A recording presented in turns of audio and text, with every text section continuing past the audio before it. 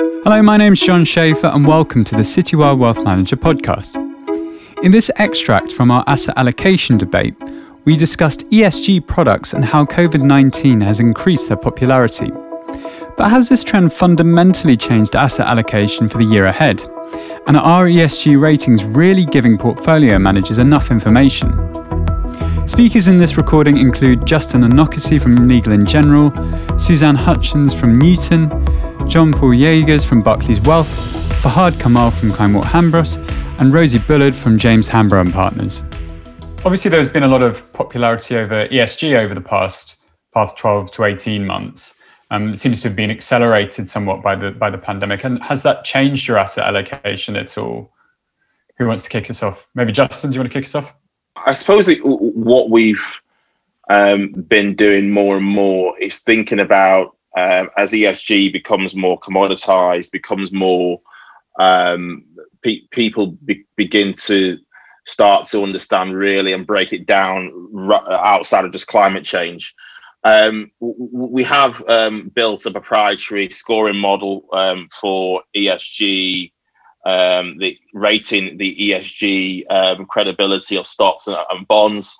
And effectively what we do now in our strategic asset allocation process is we integrate that within the process. So as we think about building the overall portfolio, if we can get a similar risk return constraint, or a similar risk return outcome, but with a lower ESG score, we're more likely to go for that. A higher ESG score, we're more likely to go for that portfolio. And I think that is very important. In addition to that, clearly we've got a very large CSR team who are consistently engaging with companies and are one of the leaders in things like gender change on boards, ethnicity change on boards, which have been LGIM have been very vocal about, but also on the climate change side as well. So most of our assets that I manage are in fund of index funds, but the engagement is still extremely high on those on those products. Does anyone feel like they've really changed tack because of that boost in interest to ESG?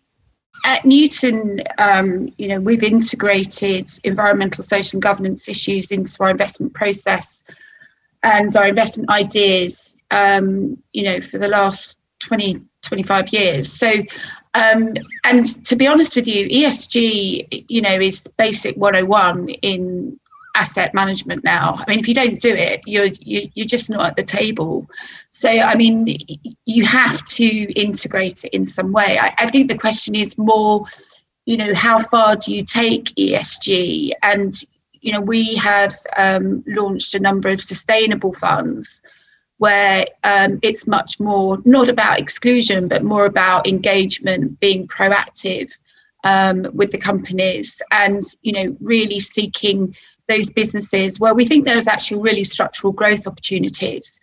So naturally, because of the way that we think about portfolio construction and our bent or our lens towards themes and sustainability, it has actually driven our asset allocation towards more renewable energy infrastructure solution providers, and away from, and what the market has already put a discount on, the carbon fossil fuels of this world, tobacco, aerospace and defence. So that's already happening in the marketplace and creating a bifurcation of valuation, which is in itself offering opportunities. Rosie, do you want to jump in? Well, I think there hasn't been any company or fund presentation that I've been to over the last year that doesn't now incorporate a slide on ESG or multiple slides, which is fantastic. This is great that all of the investment community are really thinking about this issue. We've obviously seen huge amounts of money provided towards these areas by governments, the latest with the European Recovery Fund in terms of their commitment towards green energy. This is where lots and lots of investment is going. And if we can make money for our clients as a result of this, then great, we will do so. But we're not going to move away from our fundamentals in terms of the types of companies we like to buy, the types of funds we want to invest into.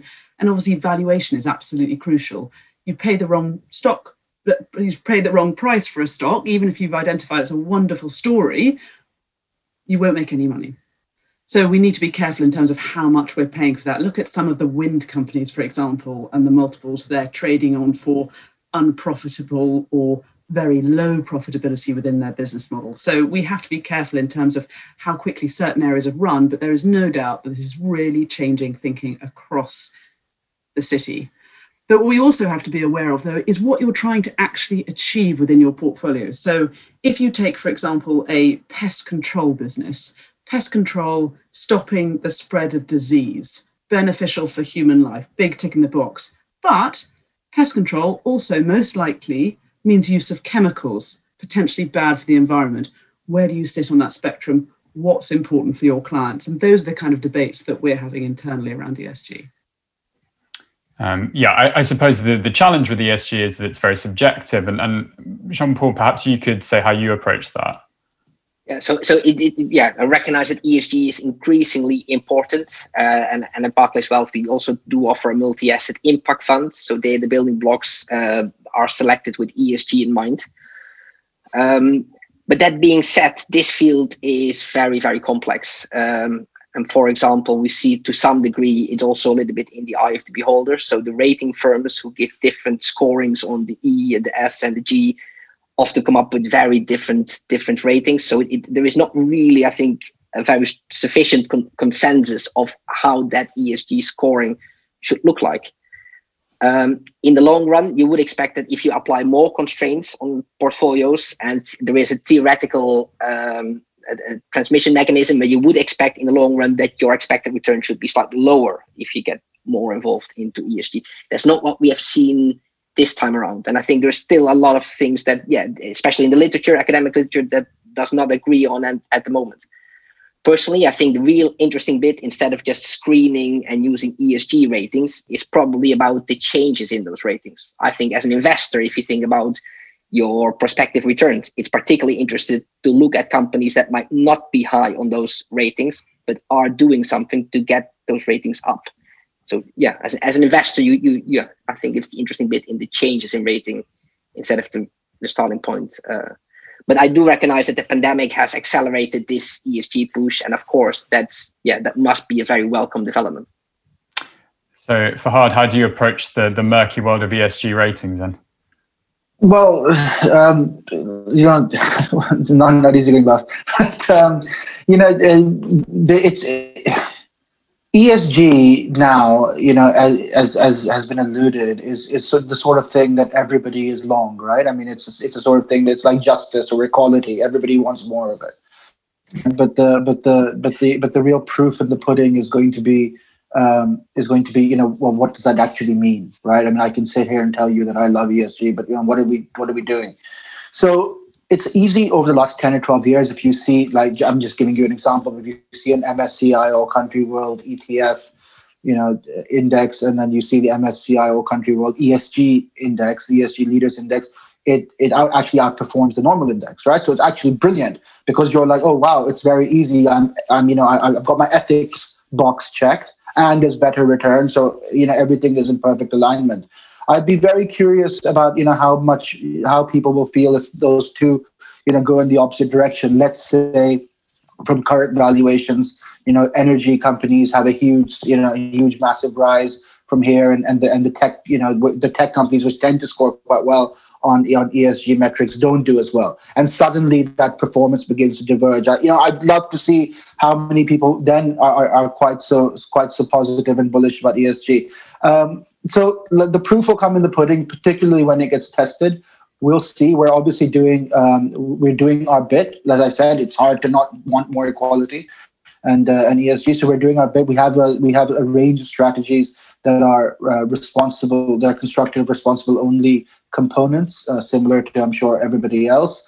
There are challenges. There are entire asset classes where it's difficult to get ESG rated products. For example, as I said, one of the big things that we hold and we've held for many years is gold. And obviously, how do you do that in an ESG portfolio? Not so easy.